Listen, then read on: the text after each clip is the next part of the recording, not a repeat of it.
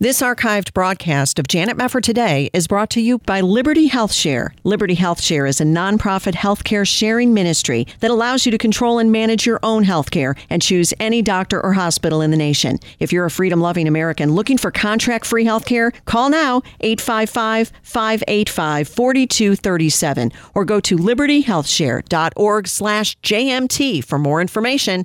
libertyhealthshare.org/JMT. This is Janet Mefford Today. Our confidence is in Christ alone. Are we going to stand with God come what may? If the Word of God says it, I believe it. And that's the way it is. And now, here is Janet Mefford. Thank you so much for joining us again. Proverbs 1:7 tells us the fear of the Lord is the beginning of knowledge, and it is. But what does that mean for the Christian teacher in the public setting where direct connections from knowledge to the giver of all knowledge are not generally allowed? A really important question we're going to talk about today with Jay Jacino. Jay has been teaching for nearly 20 years. He's taught in public, charter, and Christian schools. And today we'll be talking with him about his book, Truth is Fallen in the Street, examining the pedagogy of Christian teachers in public schools. Jay, it is great to have you with us today. Thank you so much for being here.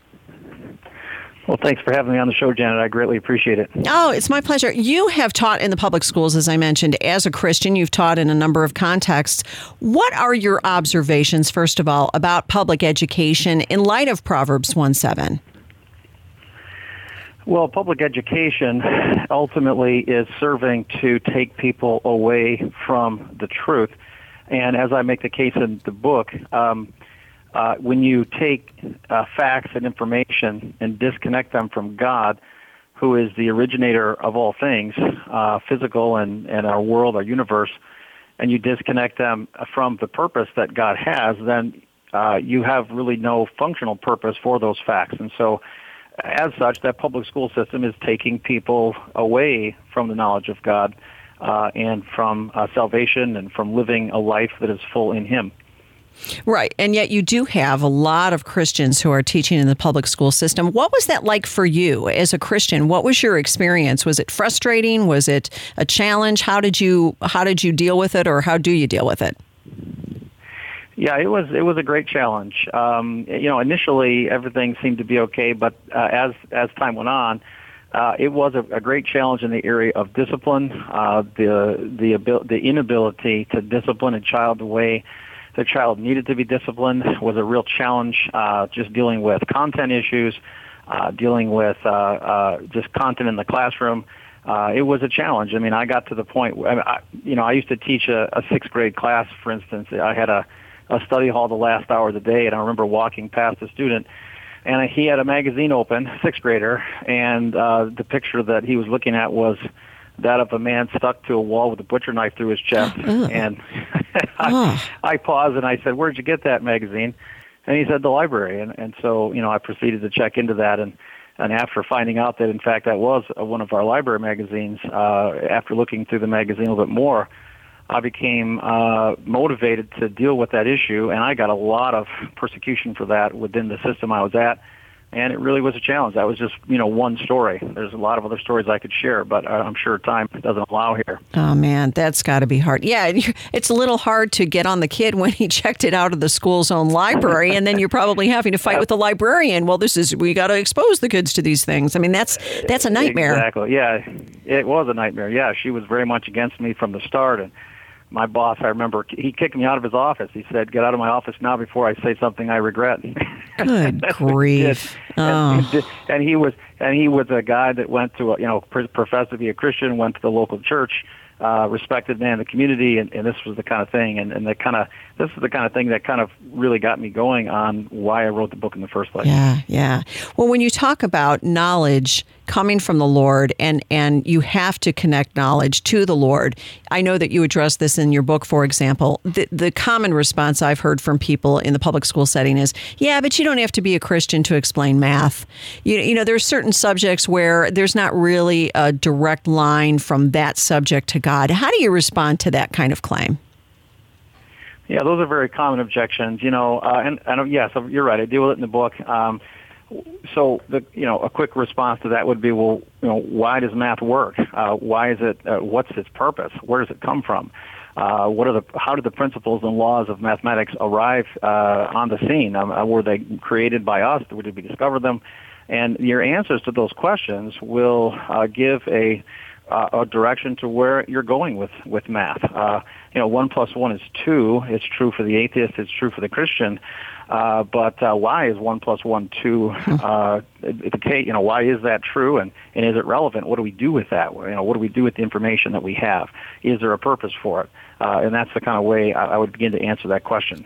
Yeah. Now, this almost gets back to a more basic question, which is, what is the purpose of education? Because if you're a teacher and you believe the only thing I'm really here for is to disseminate knowledge and teach that 2 + 2 is 4 and nothing beyond that, isn't that a misunderstanding of what education ought to be in the first place? Yes, and the Bible, of course, in Ephesians 6:4 says that we're to bring our children up in the fear, discipline, and instruction of the Lord, and that word is paideia, that Greek word, and it's talking about the whole education of the child, not just an academic portion, but it includes that as well. And that's the purpose. And, what does a teacher do? What should a teacher do? Imparting knowledge. Well, if the fear of the Lord is the beginning of knowledge, in Christ are hidden all the treasures of wisdom and knowledge. We look at Proverbs 2, 4 and 5. It says, if you see her seeking for wisdom, if you see her as silver, seek her as silver, and search for her as for hidden treasures. Then you will discern the fear of the Lord and discover the knowledge of God. So, what is the purpose of education at all? You're right. I believe it is to transmit knowledge, and knowledge is directly connected to God. There is a moral component to education, even education in English, in history, in science, in math. There's a moral component there. When you leave that moral component out, you are essentially missing the point of education in the first place. Wow. What have you seen as far as the pedagogy of Christian teachers who are in public schools? I mean, a lot of these folks, and I know a lot of them myself, are trying to do the best they can in a setting that can be hostile toward Christians. But what is generally going on among Christian teachers that needs to be fixed? What is and could be fixed? Well, let me start by saying, I didn't write the book to destroy teachers who are doing the best they can in the public setting. I wrote, I'm out to destroy arguments, not destroy people. So I think that I want to start there with this question. My heart is to encourage teachers who are in that setting to take a fresh look at what they're there for. And so to answer your question, what could be fixed? I simply make the case in the book. And again, my rationale is all there, but in order for knowledge, if it is connected to God, to be knowledge in fact, we need to include God in the picture. And so, in a classroom setting, the teacher should not avoid God, should not avoid Jesus Christ, should not avoid the Word of God in their teaching. Now, I fully understand that if a teacher actually did that, actually brought up God in the Bible and Jesus Christ and whatnot in their teaching, the consequence would be most likely a job ending for them. And I understand that. But it can be done. I think it should be done because this is what the purpose of education is. Yeah. Not just as a Christian. How can I say this? As a Christian, for a Christian teacher, that's what they should be doing. Because it's the truth. And doesn't everyone have a right to the truth? I mean, we have a right for everything else in the world, right? We have a right to believe for a different gender. We have a right to do all kinds of things. Why don't we have the right to the truth? The truth, right. The full truth, and nothing but the truth. When you take away God as the foundation for knowledge, and you take away the purpose that He has for it, then you're not getting... you're only getting a third of what's there, and that's the facts, if you will. Does that make sense? Oh, it makes perfect sense. And my short answer to your question would be, what's wrong is the ACLU, the Freedom from Religion Foundation, all of these groups that will come in and swoop down with lawsuits the minute any teacher tries to actually mention God, mention Jesus Christ, have a Bible on the chair, have a Bible on the desk. I mean, we know how these things go, and I think a lot of those lawsuits and a lot of the bad publicity that has been brought to bear on a lot of Christians who are teaching in the public schools is exactly what has made so many Christian teachers, I think, very hesitant and afraid to even figure out how to do what you're talking about. But I think it's extremely important. We're going to go to a quick break. We'll come back with Jay Jusino. His book is called Truth is Fallen in the Street. We'll come back right after this.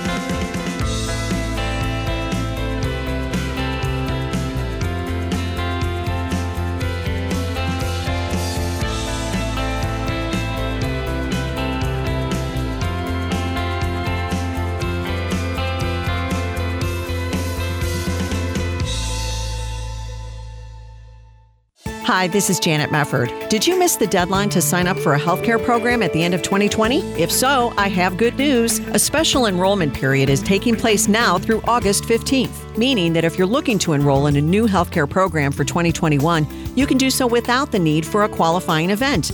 More than 200,000 Americans trust Liberty HealthShare for their healthcare needs.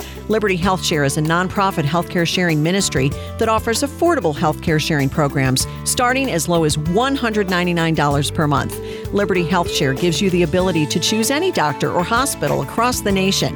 Memberships are for individuals, couples, and families, offering a variety of options to best suit your medical needs. Discover more about the power of sharing at libertyhealthshare.org/JMT today. For more information, call 855-585-4237, 855-585-4237, or libertyhealthshare.org/JMT. Fellow Christians are suffering in Africa. This is Janet Mefford. Pastor Lumo ministers in Mozambique near the Indian Ocean. He's been beaten and jailed many times, not merely for what he believes, but for how he lives out his faith. You see, Lumo has been quietly and faithfully sharing the gospel with Muslims, and many are coming to Christ. But extremists have assaulted Lumo, his family, and many in his church.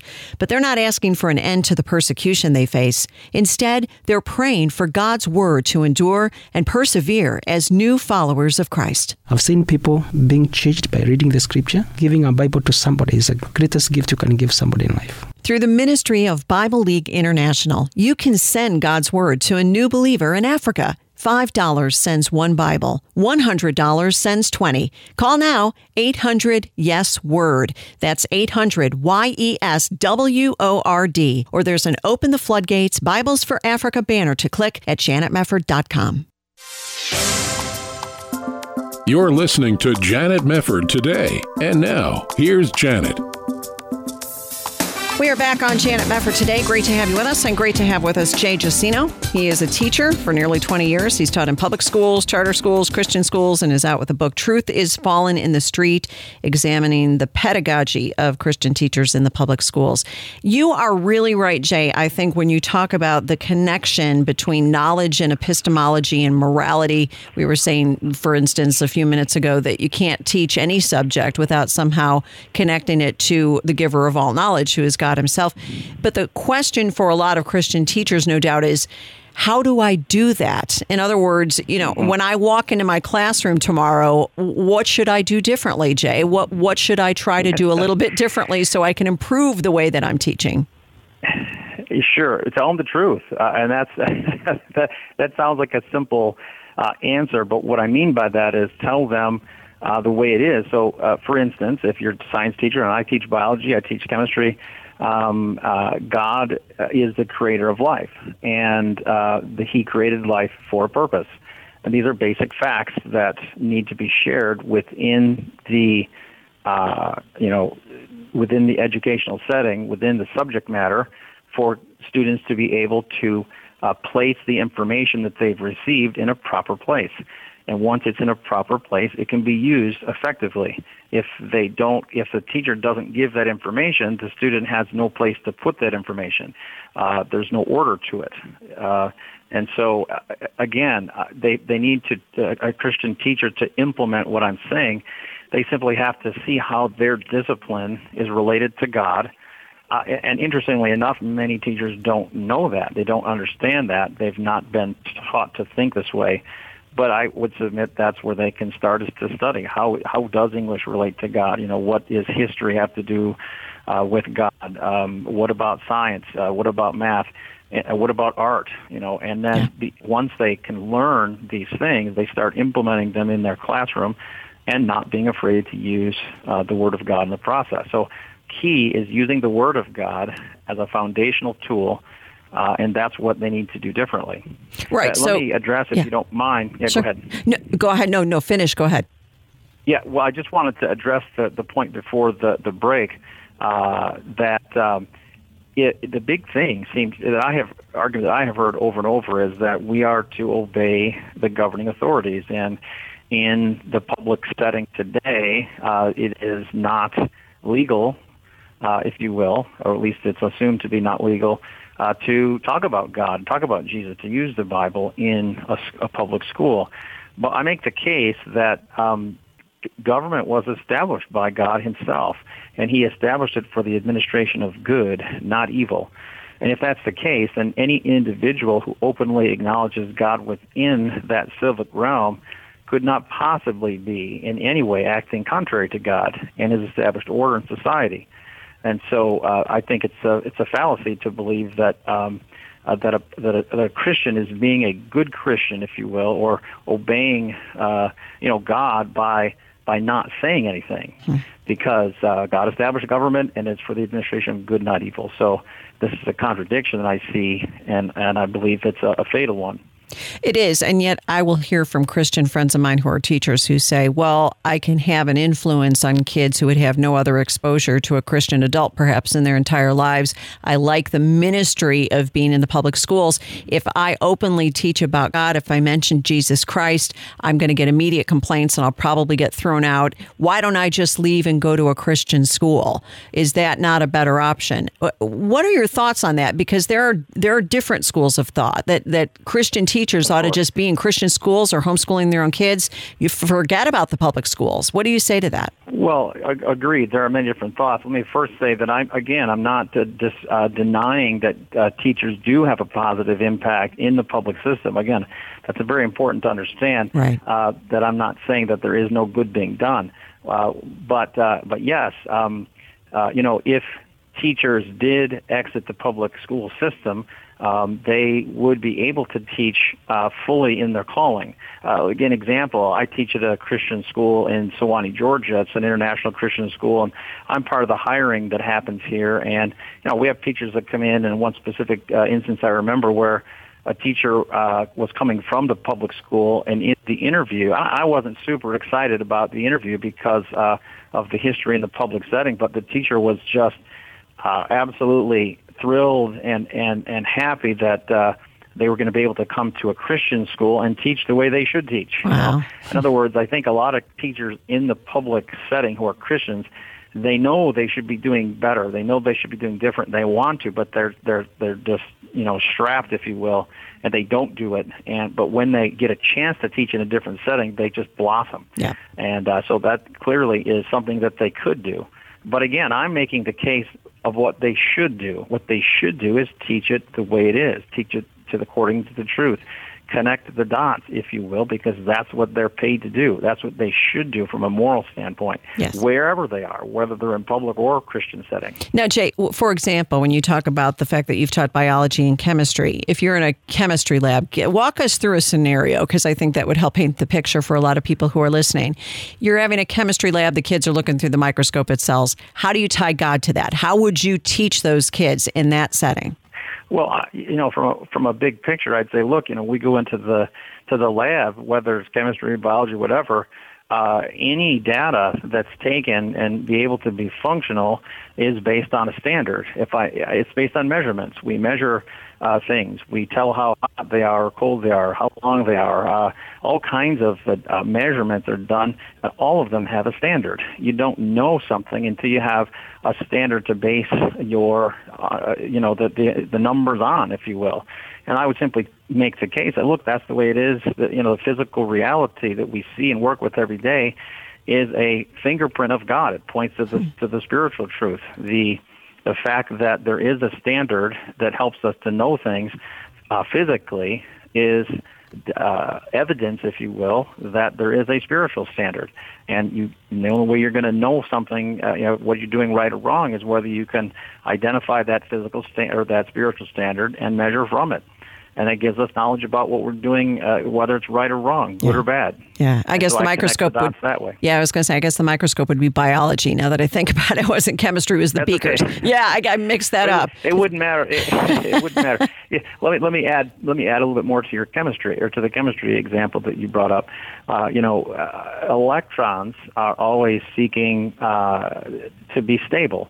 And that's an attribute of God. God provides in us, and the fact that He does not change, He provides stability. And the fact is that there are different substances God is infinite, and the infinity of God in chemistry, we look at the vast number of chemical, just simple chemicals and chemical compounds that are available. It is a demonstration of God's infinity and the amazing way in which God has designed things, but yet those chemical reactions occur because electrons want to be stable.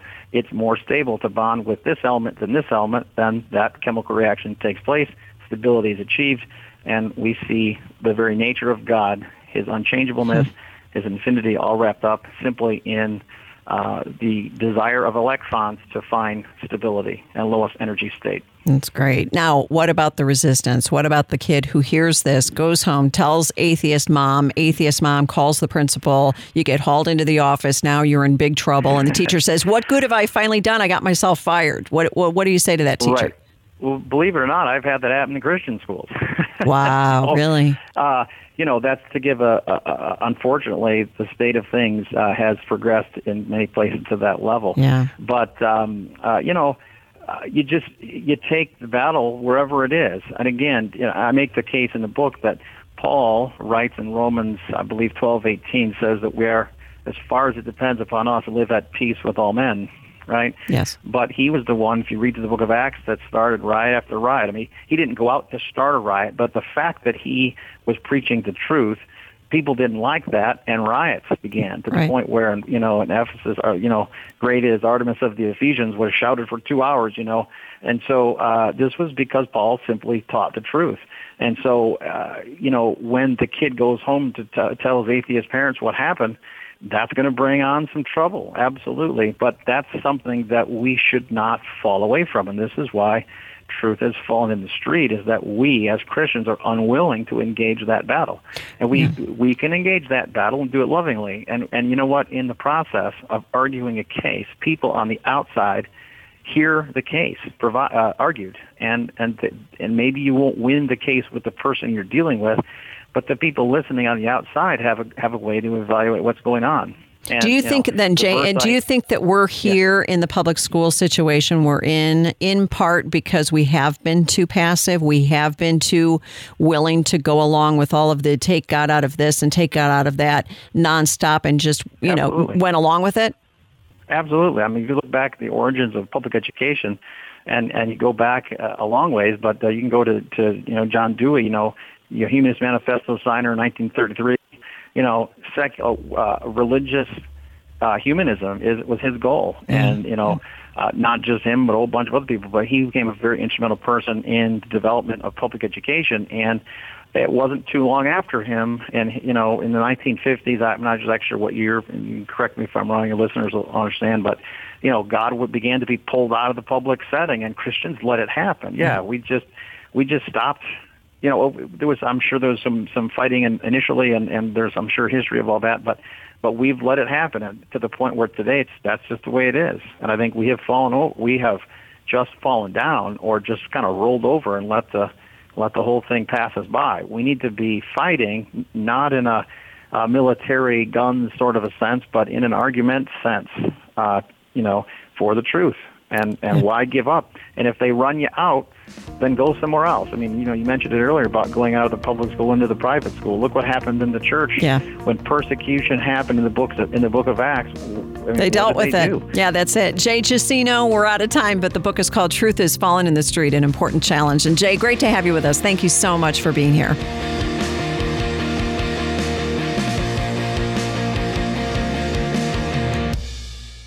This archived broadcast of Janet Mefford Today is brought to you by Liberty Health Share. Liberty Health Share is a nonprofit healthcare sharing ministry that allows you to control and manage your own healthcare and choose any doctor or hospital in the nation. If you're a freedom-loving American looking for contract-free healthcare, call now 855-585-4237 or go to libertyhealthshare.org/JMT for more information. libertyhealthshare.org/JMT. This is Janet Mefford Today. And now, here's your host, Janet Mefford. Welcome back to Janet Mefford Today. With all the important things that we have to do in our lives, there are few tasks that are more critical than Christian parenting. And I think all of us who have kids would agree. We not only want our children to know the Lord, but we want their children to know the Lord too. Is there a better way for us to parent with that end goal in mind? We're going to get some guidance on it today from Amy Reno. She and her husband Rob are the parents of 7 children, and they help other parents through their Visionary Family Ministries. Their new book is called Visionary Parenting: Capture a God-sized vision for your family. Amy, it's great to have you with us. How are you? Great. Thank you, Janet. Nice to meet you. Nice to be on with you today. Well, it's nice to meet you too, if over the phone. We meet over the phone. Yes. And hopefully one day in person. But it is great to have you here, Amy. This is wonderful that you have 7 children. I'm always impressed with moms who are managing a great number of children and dads as well. What would you say is the purpose of parenting when we're talking about how you go about this great godly task of raising children the way you do? Yeah, I would say that that's really what our ministry really grew out of, is us kind of stumbling at the beginning of our journey to discover what the purpose of parenting is. And we really came to the point where we began to understand that the purpose of parenting is discipleship. We look to create with our children heart-connected, lifelong discipleship relationships, because more than anything else, we want our kids to know Jesus in such a way that they're going to teach their kids how to know Jesus. So right. We really believe that is the purpose behind Christian parenting. Well, that's wonderful. And I know that word discipleship is used quite a bit in different contexts by different Christians. How would you define discipleship? Clearly, we understand the Word of God talks about being a disciple of Jesus Christ. We know his disciples and who they were. But how would you define that? What does it mean to be a disciple, would you say? Well, I think it means to walk intimately, to follow the steps of our Lord Savior Jesus Christ, to know him, to not just have our faith be something that is important to us on Sunday or when we go to youth group or church camp, but it's something that involves every aspect of our life, so that we're really helping our kids to understand that to be discipled is to really have an intimate relationship with our Savior Jesus Christ. Absolutely. It's funny to me. I often will hear stories, and I'm sure you hear them too, of people who were raised in a Christian home, and they say, all I got out of my Christian home life was don't do this, don't do that, and if you do this, you're in trouble, the legalistic stuff. But I know it also happens on the other end of the spectrum where kids can be raised in Christian homes and they don't get anything at all. So would you say that there is failure more on one end of the spectrum than the other? Because I know you say in the book that really we have a problem now with overly permissive parenting, but in terms of a Christian context, where would you say we're really falling short, generally speaking? Well, that's a great question. First of all, I think a lot of parents have great intentions and really want to do the absolute best for their kids. And I would say most Christian parents who are taking the time to read a parenting book are probably already doing a lot right. So this book is really to encourage and help parents kind of focus what they're doing. Our story is basically that my husband, in about 2004, we had 4 children at the time, and he was a youth pastor, and he was running a very large, successful youth ministry. And while he was extremely active as a spiritual leader at church, he was rather passive as a spiritual leader at home. And I was really getting to the point as a wife, I was kind of feeling like, well, maybe what I am looking for here in our home, like a father who wants to take on the spiritual headship of our home. Like maybe that's an unrealistic expectation, because as I was looking around, I really didn't see anybody doing that. So just at the point when I was kind of to give up, thinking, okay, maybe what I'm hoping for really isn't even possible, God did a miracle in my husband's life and turned his heart toward what he would say his spiritual responsibilities over his spiritual opportunities. So while he was very focused on discipleship of those kids in his youth ministry, he did not have a vision to disciple his own children. And what we mean by disciple is pray with them, read the Bible with him, realize that our job as parents is to be the primary discipler of our children, as opposed to this kind of delegation parenting mode that we live in right now, where really we think that we should drive our kids to the expert on whatever it is, the musical expert or the sports expert, so that someone else can do the job. And unfortunately, that's how parents can even feel in the world of teaching, in the responsibility of teaching their kids their faith, because they think take them to church. That's where the experts are. Yes. But really, right. Moms and dads are the experts. Yeah. And again, it gets back to the issue of parents who don't feel equipped to do it. If they think I have to be a Sunday school teacher and I don't know all these stories that are taught in Sunday school as well as the Sunday school teacher does, I'm not really sure what I should do at home. Where would you tell a parent to begin with, really being a discipler of your child? Because I think for a lot of parents, they don't know how to get started with that. Well, first of all, that's a lie from the enemy that they don't, because in so many ways they're already doing it. I like to tell moms all the time that, moms are the experts on their kids. Like, there's no such thing as a Sunday school teacher that meets your kid 1 hour a week that has a better way of teaching scripture or faith to those kids than you do. Yes. Because you understand your kid, you get to disciple your kids in the moments where it really counts. So, for example, in my house, I'm just always amazed that you don't need to be an expert to be able to share the gospel with your kids over and over. Right. And, when our kids mess up in our homes, because we see them in their most trying times. So we get the worst of our kids, just like our kids get the worst of us. Correct? Yes. Yes. That's where we all fall apart at home. That's God's design. Well, that is where your kids need to hear the gospel. Yeah. That is where your kids need to hear that, I understand you just lied, but guess what? We have a Savior who wants not only us to not lie, but he gives us a way to break from this sin of lying. And he died on the cross for us. And I mean, like I'm talking to a 3-year-old right now, but there's so many opportunities throughout the day to simply share the gospel. And I would encourage parents, you don't have to be an expert to do that. That's true. You just share if you just share what God is working in your own heart and you share that with your kids, that is like excellent discipleship. I agree with you on that. And I wonder how much of the lack of discipleship stems from the fact that those parents don't know what discipleship looks like, since no one did that for them. There can be sort of an excuse making, well, nobody discipled me. I don't know how to disciple anybody else. My dad didn't do it. Why should I have to do it? Right. And that's where I sometimes feel like this word discipleship is not, I want people not to feel intimidated by that word. It really is, what I like to say is just getting hold of the hearts of our children, or wooing the hearts of our children. Your Heavenly Father, you didn't come to know Christ, or you didn't come to have faith in God because he gave you a set of rules and regulations. God woos us to himself. Right. It's God so loved the world that he sent his son for us in order for us to have a relationship with him. Well, parents love their kids, so all the parents need to do is really focus on the heart of their children, on realizing that God has given them special influence and connection with their kids that the world's going to try to steal away, but it's our job as parents to woo those hearts back to us so that we remain primary influencers in their lives. That's such an important concept for Christian parents to understand, Amy. And I'm really glad that you're stressing that, because we do have this tendency to think we have to outsource everything.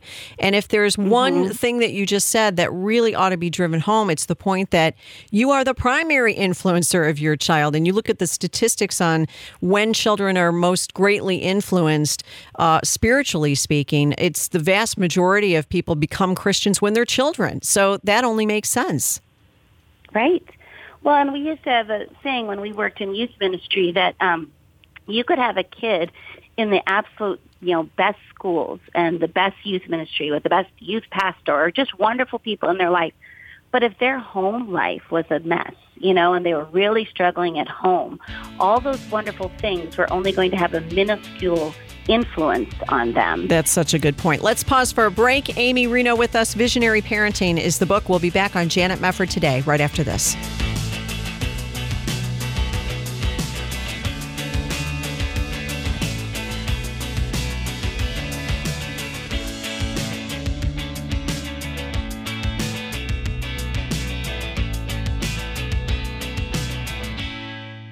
After taking the morning after pill, this mom immediately felt sick and nauseated as she tried to end her pregnancy. While searching for medical care, she found a preborn center where she hoped to rule out that she was pregnant. I had an ultrasound done right then and there. After hearing the baby's heartbeat, I instantly thanked God and said, "May your will be done, Lord." I'm 7 months pregnant now. I thank God every day for my little miracle. Preborn centers are the largest providers of free ultrasounds in America, introducing moms in crisis to the life growing inside of them and sharing the gospel in action. When a mother meets her baby on ultrasound and hears the heartbeat, she'll choose life 80% of the time.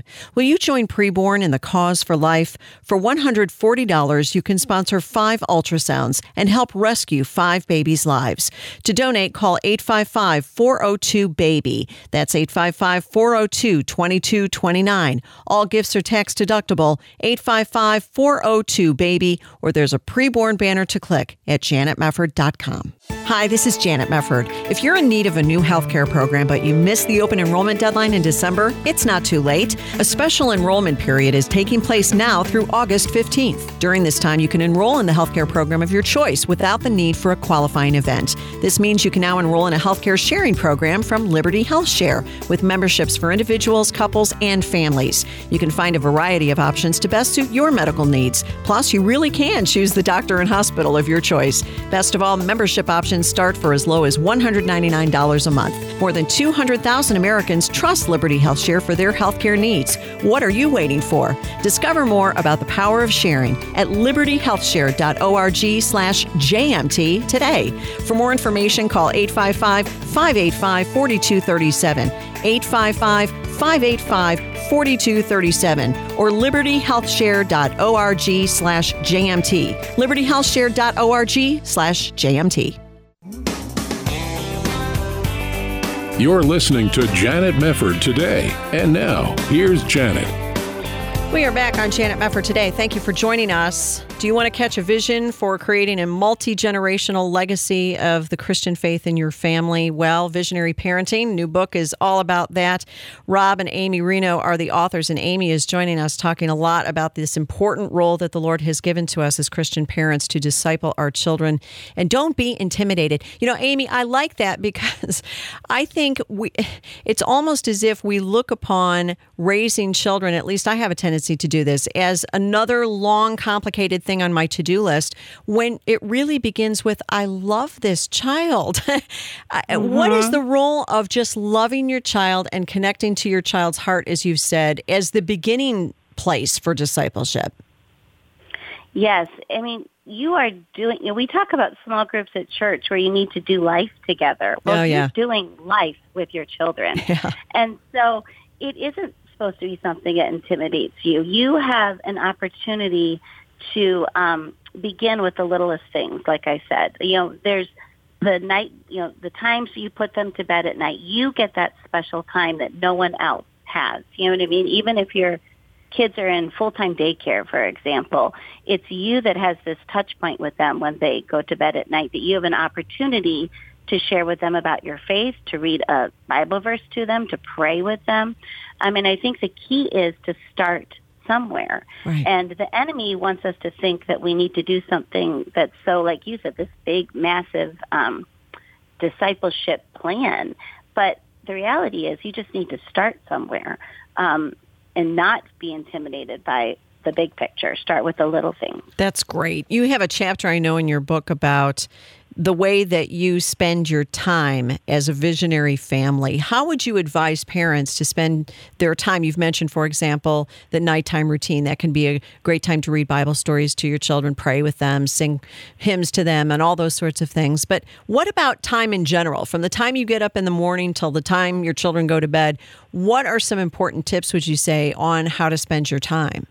Well, I would just say is that you want to take advantage of the minutes that you have. You know, I think sometimes, let's do some little example, but, you know, I have found even when, you know, parents are exhausted and, you know, you just came home from work and you're not really wanting to engage with your kids, for example. Let's take that illustration. Well, when you put even on a video, so let's say you're putting VeggieTales on with your kids, you have a choice right there to sit there and watch VeggieTales with them or maybe be on your phone and answering your emails, you know? And I would encourage you, like little steps like that where you decide, you know, this is time that, you know, maybe this doesn't seem like a very valuable time, but when you're engaging and getting into your kids' world, you're making heart connection with them. The more things that you build into your schedule that builds heart connection with your kids, which is a relationship filled with warmth, honesty, and trust. When you're doing things that build warmth, honesty, and trust with your children, that is creating what I would say is discipleship pathways, because they are going to want to hear, they're going to want to listen to someone who they have that type of relationship with. Right. And you are watching your mom and your dad every minute of every day. And at certain points in their lives, maybe the teenage years especially, kids can be difficult on their parents. And we all go through that. And then we grow up and we say, I'm so sorry, Mom. You did a great job with me. I didn't appreciate it. But what about the model and the mentor that you are for your children in terms of your character and even your own relationship with the Lord? What would you say are some important things for your children to see you doing and to see how you are as a Christian? Well, I think my kids need to hear me say I'm sorry, and I think they need to hear me say I was wrong. Those are some of the most important words that parents need to get used to saying. Good. Because if we want to be authentic, you know, it says that teenagers are hard on parents. That's true. But parents are also hard on our kids. Yes. Because, like I said before, it is my kids that get the worst of my character. You know, it's who we are at home is who we really are. That's the message we give our kids every day. You know, who we are at home is who we really are. So don't fool yourself when you walk out of this house and everything looks all glossy, but you're coming home and you're having, you know, a major outburst of anger with your siblings right now. That is the part of you that's going to follow you into all your close relationships in your future life with your future spouse and your future children. So that's what God is working on with you, and that's what God's working on with us as parents. So when we mess up, we have to say, I'm sorry. We have to model the fact that we receive forgiveness from our Holy Father. Yes. We need to be able to say, I was wrong. It helps your kids be able to say, I was wrong. You Absolutely. want to build authentic relationship in your home. Well, that's right. Now, how would you differentiate between what dad ought to be doing in the home from what mom ought to be doing in the home? Clearly, we are of the same mind. We want the same things for our children ultimately, but we're different and we play different roles in our children's lives. What would be the difference, would you say, between what dad should do with your child and what mom ought to do? Or are there many distinctions? Yeah, I think that the Bible clearly says there's different roles for men and for women. So when we look at the husband, we look at those roles as love, that the father is the one who sacrificially lays down that agape love for his family. So it's interesting that the wife is never specifically commanded with that same agape love. When in Titus it says for women to love their husbands, it's phileo love. It's more like a friendship, like help your husband. I like to say work really hard at liking your husband, cheering for your husband. But the father definitely plays the role of protector and the one who self-sacrificially puts his life down for his whole family, and protector and provider. But, and then the wife should play the role, should be, helper and respect and submit to her husband. We have a whole book, Visionary Marriage, to go into those roles. Right. But I think it's important to understand that when it comes down to the everyday things we're talking about here, discipleship, that a lot can be done in between mom and dad, and we don't need to get so hung up on, well, dad needs to be the one to read Scripture. Well, if it's more comfortable for mom to open the Bible and read Scripture, what's the most important thing is that it's happening in the home, as opposed to who is doing it. Yes. So I don't think people need to get too hung up on, it's on who's doing what. I mean, it's great if you're working as a team, but a lot of people are in situations where their spouse is maybe not on the same page as they are.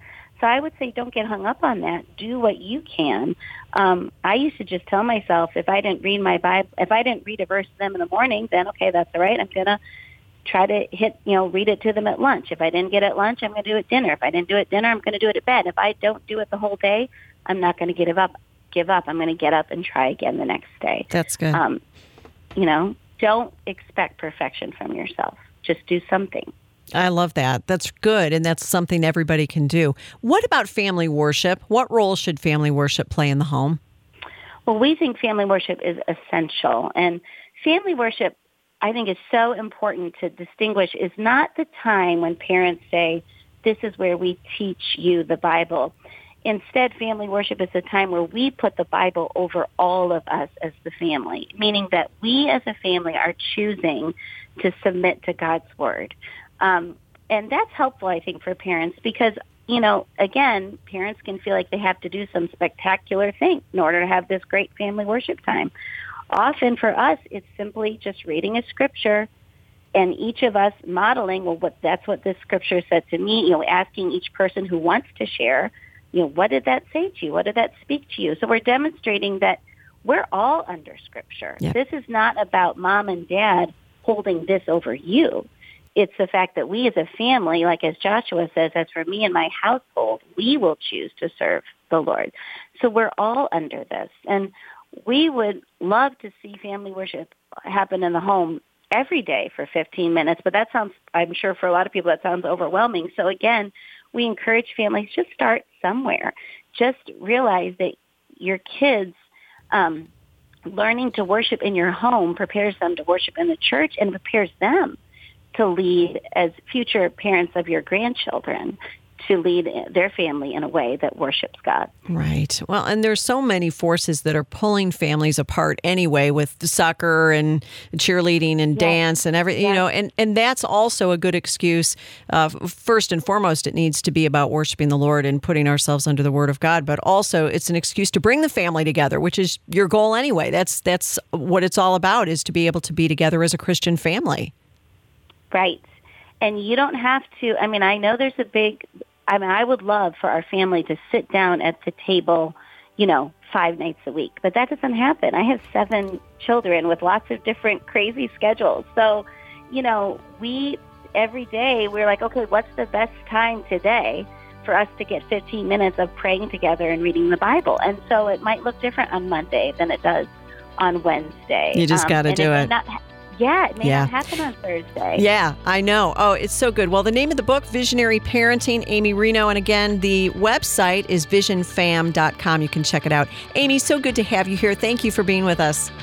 Thank you, Janet. Thank you for having me. My pleasure. God bless. And thank you for joining us on Janet Mefford Today. We'll see you next time.